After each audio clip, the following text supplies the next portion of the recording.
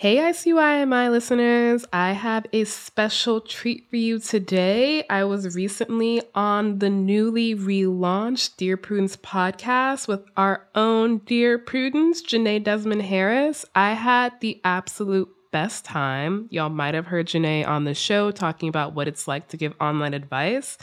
And now I get to give online advice. I hope y'all enjoy. Welcome to Dear Prudence. I'm your Prudence, Janae Desmond Harris. Today, I'll be answering questions about text etiquette, tension between sisters, and whether to invite the problem child to your wedding. To help me answer these questions today, I'll be joined by Rachel Hampton. Rachel is the host of another Slate podcast, ICYMI. It's a very fun show that keeps you up to date on all the wild stuff happening on the internet. So I was just looking at Rachel's Twitter timeline, and I saw the following tweets that I just thought might help listeners get a sense of who she is and where she's coming from. Number one, the thing about therapy that no one tells you is that it's like working out. Half the time you don't want to go, but every time you're glad you did. Smart.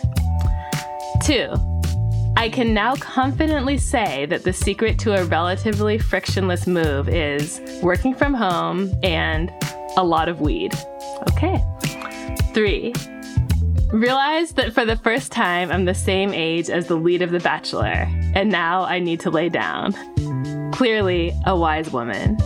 Rachel and I will dive into your questions after a quick break.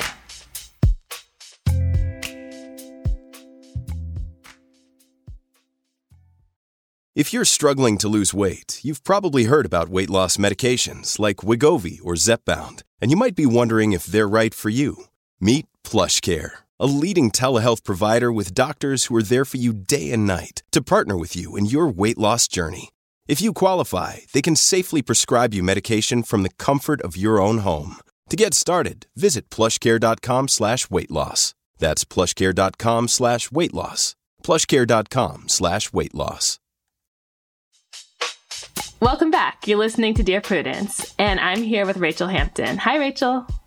Hi, Janae. Great to have you here. So you host ICYMI, and I've had the pleasure of being a guest on your show, and I just really appreciate you coming here to help me answer questions today. I'm actually so honored to be invited. I've always wanted to be a person who gives advice. I will say that you starting off by reading some of my tweets was mortifying for me personally, but I do think it helps people understand who I am. Well, let's reframe, Rachel. You already are a person who gives advice, and you've been doing it for free on Twitter. So let's just...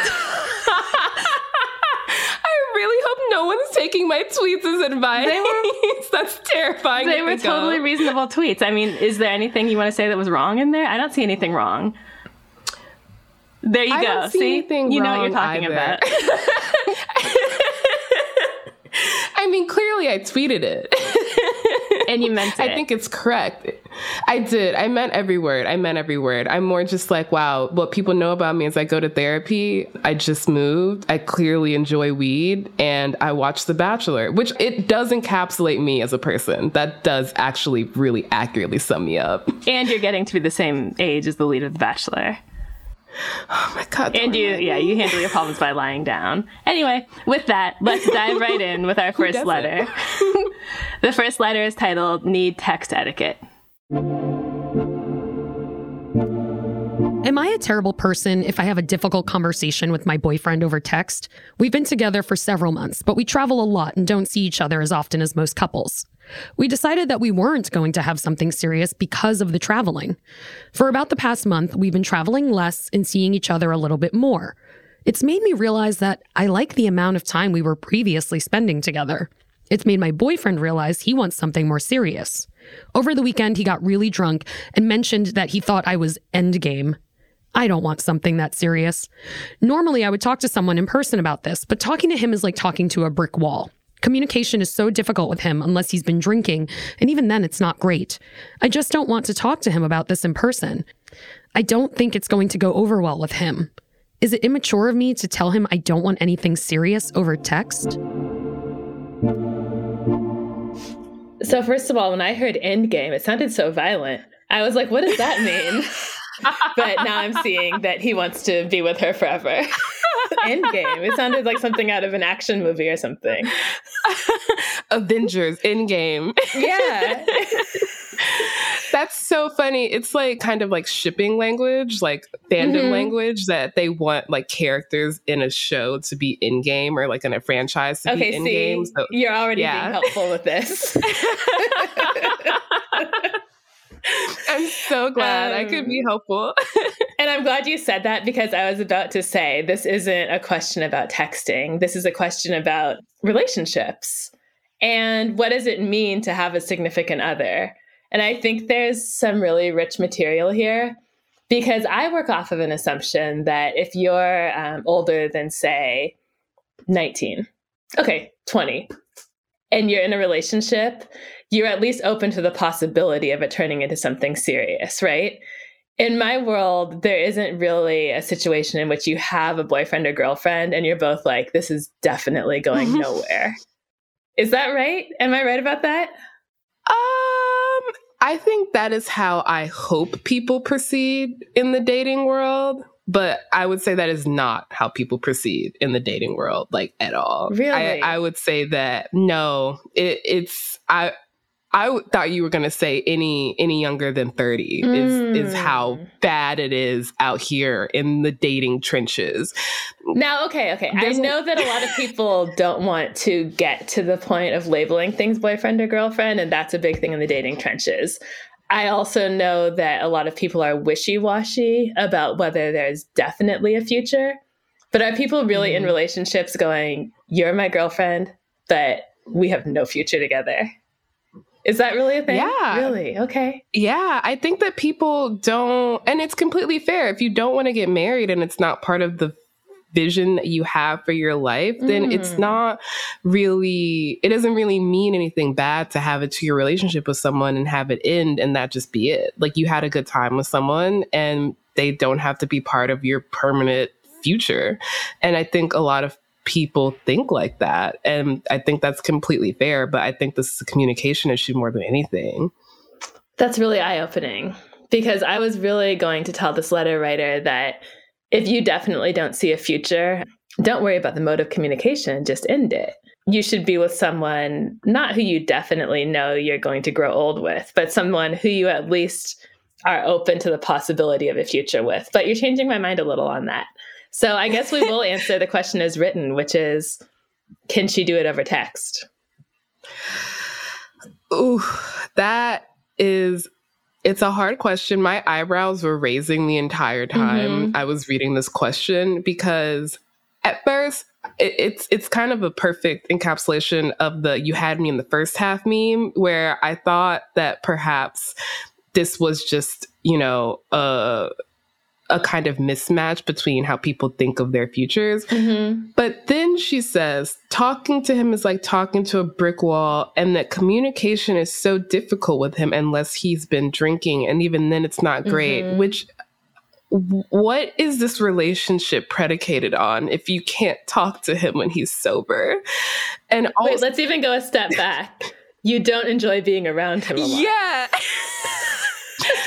Exactly. It feels very... Why are we doing this? Convenient. Where, I think some people are just like, I like having something in the background. I like in my relationship not necessarily being the focus of my life.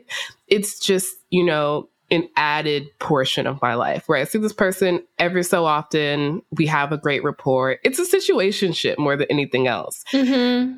But he does not seem to think it's a situationship. Right. Which is, it's a bad state to be in. It's a really bad state to be in, and it's the right thing to do to let him know. Oh, undoubtedly. I hate to say it, but I think that if he knows what he's doing and he learns that this is going nowhere, he's going to end it and find someone who would like a future with him, right? Yeah, and that's fair for him to do that. But to the question of, is it immature to tell him over text? I guess it depends if they're in the same city at the time that this conversation happens. If they're traveling and they're in different cities, then I would at least have the kind of inciting conversation over text. And offer a phone call.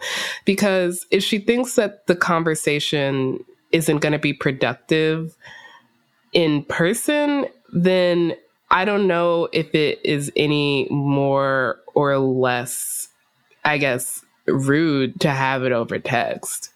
So I don't think it's immature, but I do think it is telling and something to reflect on that you don't want to have a face-to-face conversation with this person because communication with him is difficult and he seems to have issues with alcohol.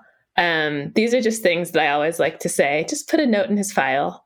You don't have to break up completely this moment, even though he might do it with you. But be conscious of the fact that you have a hard time being around this person for long periods of time. You're not great at talking to each other. And he seems to drink a little too much and be really unpleasant when that happens. So I want the letter writer to know that you deserve someone who, whether or not you see a long future with them, who you like being around and can talk to. That's not a lot to ask. I was going to say, I really feel like you're going for the bare minimum here, which is that you like to be around this person and not that they are sometimes, maybe not all the time, but sometimes, and that you can have a real conversation with them when they're not under the influence of alcohol. I'm going to say that's kind of a bare minimum. And the fact that she doesn't find those qualities in him is a sign that they need to break up and that they should just do it, however, the most expedient way possible. So, official answer, texting is fine, but the text needs to be about let's break up, not let's go back to spending less time together. Yeah, I think it would be even more heartbreaking for my partner to say, I don't want to break up with you, but I do want to spend less time with you. That just... I'm honestly getting a little stressed out just thinking about it. And especially if we're not even spending a lot of time together. If you were spending like 24 hours together, I would be like, okay, cool, we need space to hang out with our friends. But if you were seeing each other rarely and you're like, let's go back to even more rare, I would cry. Absolutely.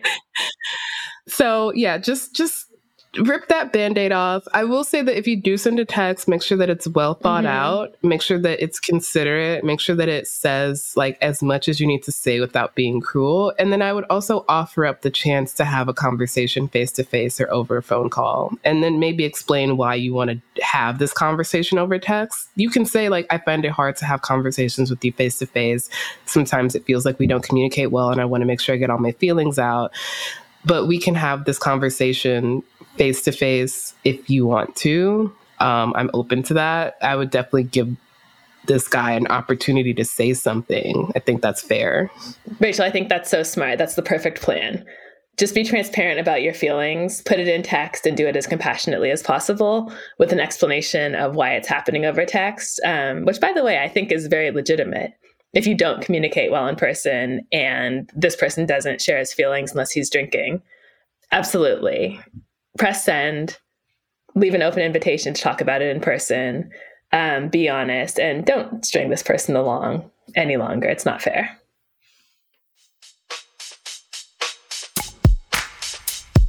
You're listening to the Dear Prudence Show, and when we come back, we'll be reading more of your letters. Stay with us.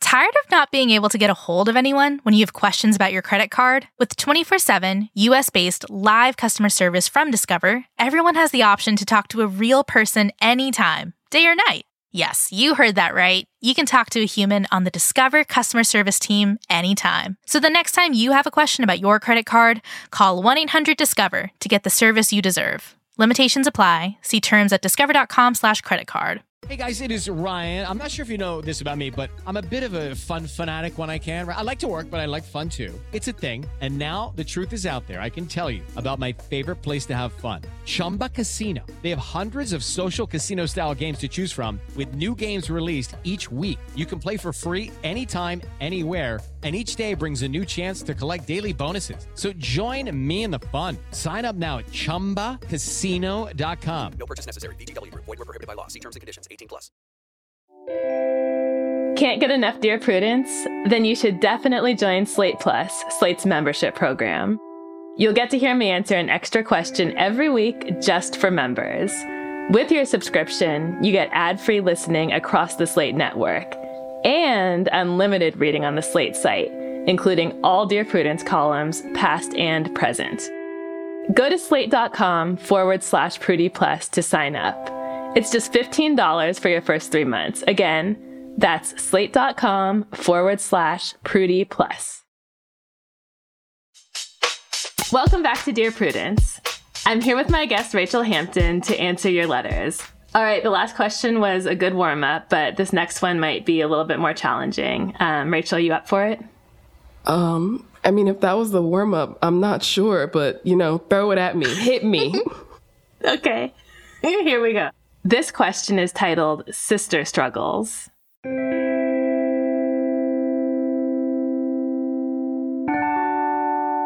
I have been a surrogate twice before. Both times were arranged through a lawyer, and I was paid handsomely for the process. Both pregnancies and births were easy, and it brought me joy to bring such wished-for babies into the world. My husband and I paid off our house and started college funds for our kids. My sister has approached me about being a surrogate for her and her husband since they discovered they are infertile. It came out of nowhere, and I told her I had to discuss it with my husband. I was her sister. I would be a surrogate for complete strangers, but not her? This is my sister to the T. Quick to get angry, thin-skinned, and holds grudges like there is no tomorrow. I escaped the conversation by claiming we would need to talk to my doctor first and foremost. My husband and I have agreed that getting involved in a surrogacy for my sister is asking for trouble, especially if we ask for money. We were considering doing it one more time for a retirement nest egg. What are our options here? First, we tell my sister no, we will never hear the end of it if we do the surrogacy for someone else. Secondly, we lie and say the doctor found it too risky and didn't do anything. That way we keep the peace. I've been keeping the peace since I was a child. My head hurts for my sister's fertility struggles, but not for attitude and actions. An outside perspective would be nice.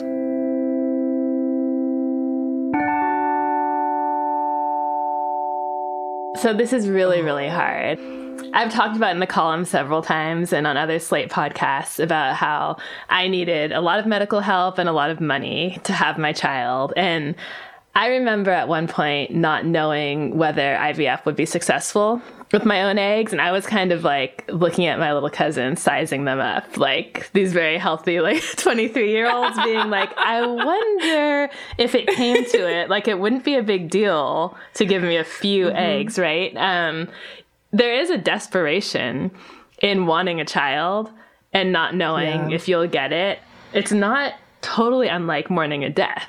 It's like a person, you want to be there alive, and you don't know if they're going to get to be alive. So I just want to be clear about my bias coming into this. I get where the sister is coming from. That said, it's obviously a no. Letter writer has to say no.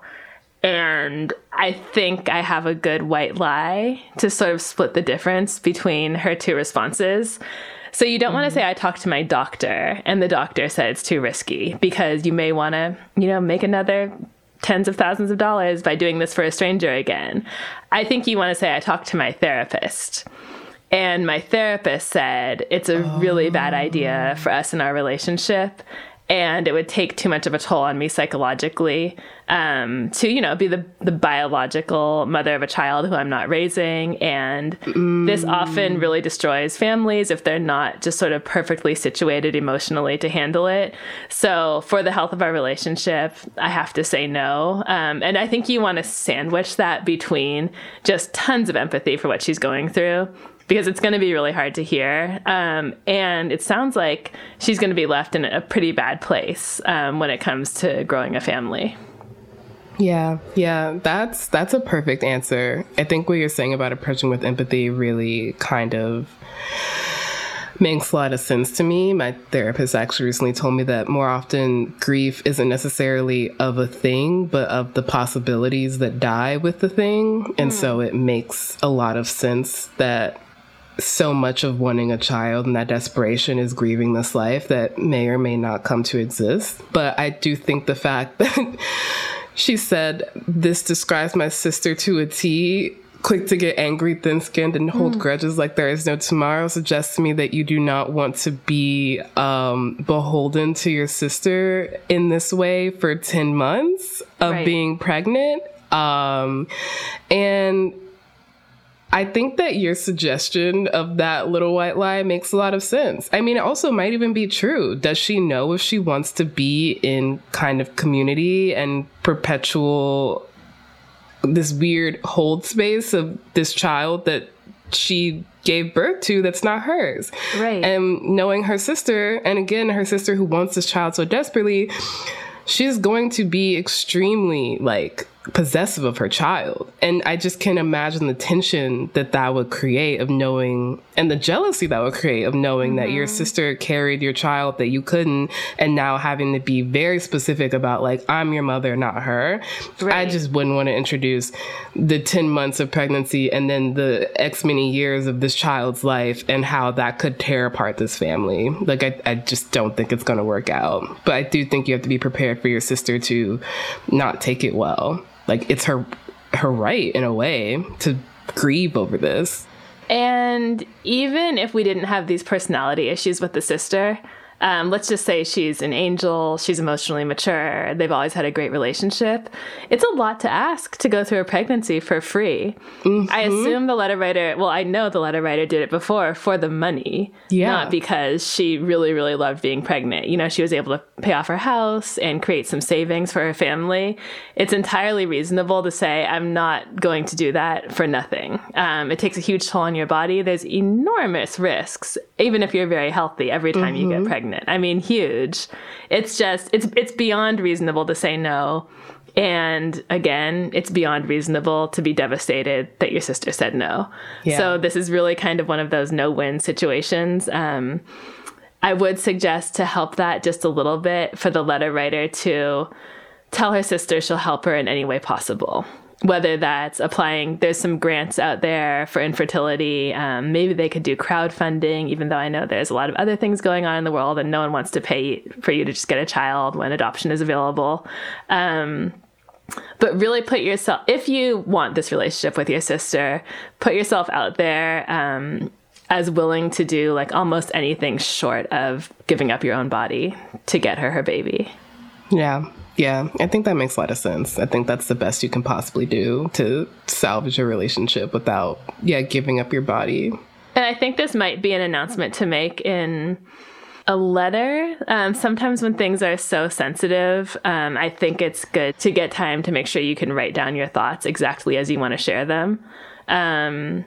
Maybe take the time to just sit down and write out the clear explanation, what your white lie therapist said, which is probably true anyway, how much you love her, and what you are willing to do to help her get to where she wants to be in terms of having a baby. And then either use that as bullet points in an in-person conversation or actually send it to her. But just something to make sure that nothing is lost in translation. Nothing sort of offhand is said that ends up being hurtful. And it's going to be hard, but I would also recommend that if your sister does get angry in this conversation, to, as much as possible, let it roll off your back. Just try not to rise to that anger, even if it gets, sibling fights are, can can get nasty. But I think just don't give any purchase for her to kind of make this anything more than the decision that you're making for your own health. Such a good point. You want to make sure you don't give her anything to be upset about. You want to remain sort of the reasonable good guy in this situation. And also just as an act of care for her and how tough her situation is, maybe just be willing to absorb some of that anger and not take it too personally if she doesn't react well. Good luck. This is Dear Prudence. We need to take a break, but when we come back, more letters from you and advice from us. Stay tuned.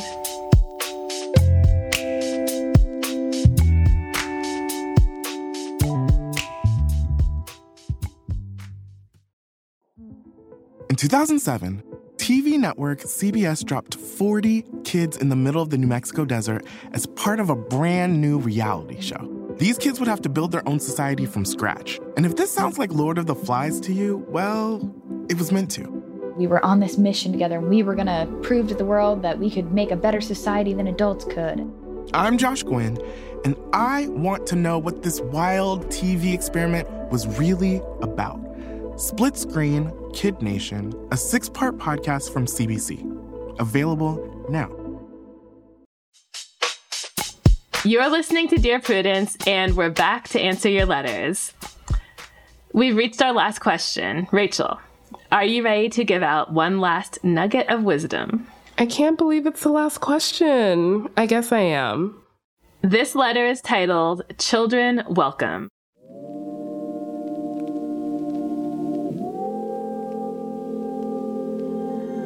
I was torn over whether this was a care and feeding question, but ultimately it's about the whole family. My fiancé Jack and I are facing a problem with our plans for a 60-person wedding. We both like kids and have siblings and friends with children. Ideally, we'd like to have our wedding be kid-friendly, but we worry we might have to make it child-free, all over one child. Jack's 10-year-old niece Annie has really permissive parents and fairly substantial behavior issues. Think roughly taking toys from younger kids, including toddlers, at family holidays, screaming meltdowns when she doesn't get her way, and recently at a family funeral, she hit one of her younger cousins in the face for, quote, being a crybaby. Clearly, Annie is unhappy, and we try to make a 15-minute window to talk just to her when we see the family, but it's hard to know what's going on. Gentle suggestions from my in-laws and offers of financial support for therapy or a developmental pediatrician have gone nowhere.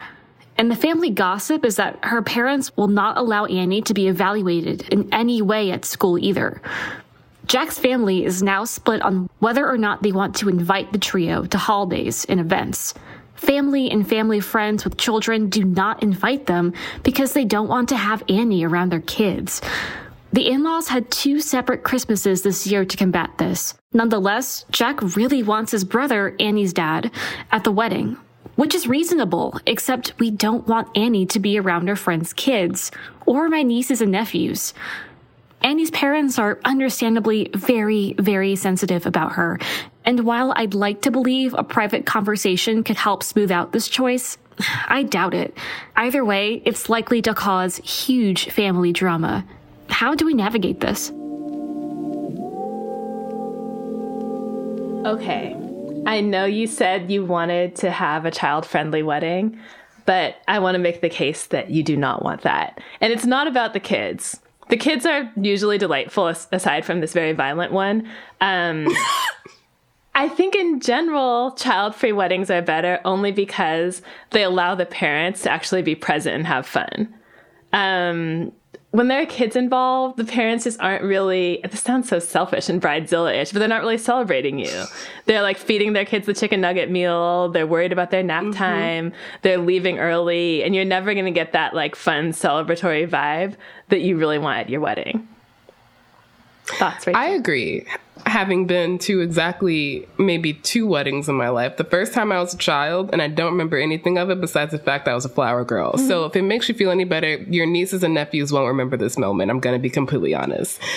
The second I went to as an adult, and while it might have been fun to have children there at some point, the point of a wedding unless it's an alcohol-free wedding, is to drink and have fun with your friends. Right. Some of whom you might not see for a really long time because of the way life works. Like, weddings are kind of a big opportunity to see people that you haven't seen for a while. Mm-hmm. And so I just feel like, as a kind of party celebrating you and your love and your marriage, you're gonna want to have as much fun as possible. And I think that means not having children there. And also think about how much money you save on having a kid-friendly, like, course. You don't have to get chicken nuggets and french fries because God knows they're not eating the salmon plate.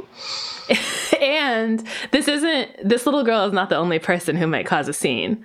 I mean, there's probably going to be a baby crying during your vows. Mm-hmm. There's going to be someone running around doing whatever, spinning in circles on the floor. Maybe that's cute. Maybe it's not. I don't know. Just open your mind to the possibility of a kid-free wedding. But I want to answer the question that was asked. So how do we handle it if you do want children there in general? So a thought exercise. Let's just think about what's the worst case scenario with Annie there. If she throws a tantrum, okay. Nobody dies, right? You're not going to notice it. It's your wedding day. You're not going to know anything that happens. No one dies, but a kid might get smacked in the face. Okay, so that's where I was going. The thing we're trying to avoid is like a 4-year-old getting beat up by a 10-year-old. Yeah. So I think what we can do about that is a couple of things. You can warn the other parents. It sounds like Jack's side of the family already knows that Annie is not someone to let their children go play with. You could also hire a babysitter at the venue to watch kids 9 and under.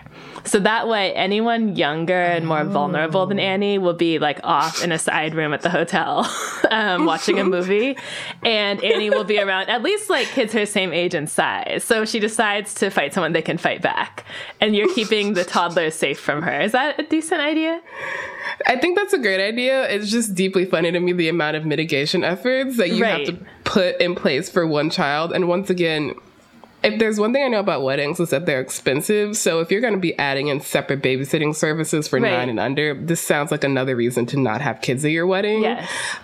But I do agree that, yes, if you do really, really want a child-friendly wedding, then separating the smaller children from Annie is the best thing you can do, because no one's going to think great if Annie starts beating up a 4-year-old in the middle of your wedding. Right.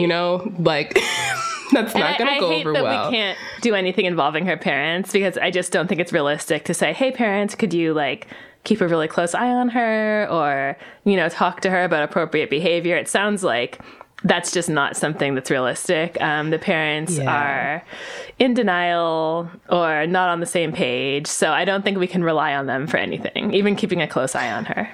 I think that's true as well. Which, I understand why parents are sensitive about their children, but also if your child is causing this amount of disruption, then you have to notice that your child also isn't happy. And this letter also says that Annie isn't happy. So I feel like, around a wedding is never a time to have a big conversation with your family, because tensions are already mad high with everything that's going on. But I would say that after the wedding has calmed down, maybe have one more go of trying to get Annie to see a developmental doctor or something, because Annie deserves to be happy. I'm worried about Annie. You know what? Thank you for saying that. And I hate that I didn't think it. I'm just trying to protect the 4-year-olds. But I'm worried about I'm also worried about the 4-year-olds. I was worried about the fun of the wedding, then the 4-year-olds, and then Annie. And then Annie. The poor troubled child who's not getting the help she needs. Yeah. But no, I think that after the wedding, again, don't just say whew, we got off without any broken bones. We can forget about this family. It would be nice to try to do whatever you can to get Annie the help that she obviously needs. Yeah, not least because your in-laws are planning separate Christmases at this point. Things are out of control. And that seems like a lot of work to have. And also means that Annie doesn't get to grow up around her family. Right. This does not seem like a tenable situation in the long term. And I don't think it's going to get better as she gets older. Maybe it will. Probably not. She's 10. Hormones I think most are about people think kids grow out of this. Hormones are about to kick in. Right. Yeah, I would highly recommend post-wedding having a conversation about this, but I would also highly recommend having a kid-not-friendly wedding, a kid-unfriendly wedding, or hiring a babysitter. You're getting me worked up, but now I think the treatment of Annie is bordering on neglect. When I first heard really this letter, I was just like, she seems to be in bad shape, to the point that the letter writer and her fiance are setting aside time to be like, we need to check in with Annie to see if she's okay. And I just can't imagine that means anything good. The 2 separate Christmases was really what got me, because Christmas is an ordeal regardless. To have 2 of them is just a lot of effort expended that could be expended somewhere else. Absolutely. Same with the side childcare at the wedding. But if you insist on having kids there, that's just what you have to do. You should have that anyway, because nobody wants a 2-year-old when you have some champagne. Like, come on. Like, let those. If you're going to have a kid-friendly wedding, at the very least, allow the parents to have a moment at the end of the night for themselves. You can have the kids there for the first couple of songs, because it's cute when they're on the dance floor for a little bit and they kind of like get people warmed up, and then put them somewhere else. Okay, those are all the questions we have for this week. I hope we've been helpful. Rachel, you expressed some doubt about me reading your tweets. You said it made you seem like a person who just liked to lie down, watch The Bachelor, and smoke weed and go to therapy. But I think all of those things have come together to help you with some really good perspective. And I couldn't have done this without you. Whatever it is you brought to this and wherever you got it from, I appreciate it. I will be telling in order my therapist, the producer of The Bachelor, and my weed dealer about this. So thank you so much, Janae. I had the best time. I will be putting advice columnists on my resume from now on. And on your Twitter. And on my Twitter. You're right. That's the most important thing. Thank you so much, Rachel. Talk to you next time. Thank you. Go listen to Rachel and her Slate podcast, ICYMI. It's your guide to internet culture. It comes out every Wednesday and Saturday. Do you need help getting along with partners, relatives, coworkers, and people in general? Write to me. Go to slate.com/Prudy. That's slate.com/PRUDIE. The Dear Prudence column publishes every Thursday, and you can join us for the Dear Prudence live chat on Mondays at noon Eastern. If you'd like to hear your question answered on the podcast, we're looking for letter writers who'd be comfortable recording their question for the show. You can stay anonymous. Dear Prudence is produced by Kayla Lattimore, editorial help from Paola de Verona. Daisy Rosario is senior supervising producer, and Alicia Montgomery is Slate's VP of audio. I'm your Dear Prudence, Janae Desmond Harris. Until next time.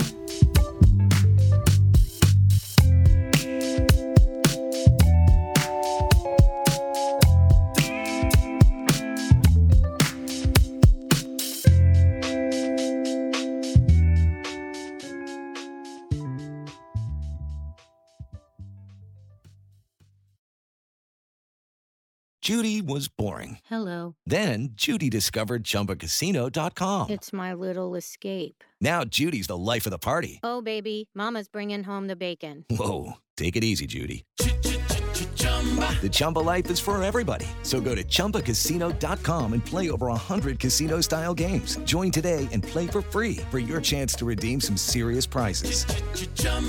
ChumbaCasino.com. No purchase necessary. Void where prohibited by law. 18+ terms and conditions apply. See website for details.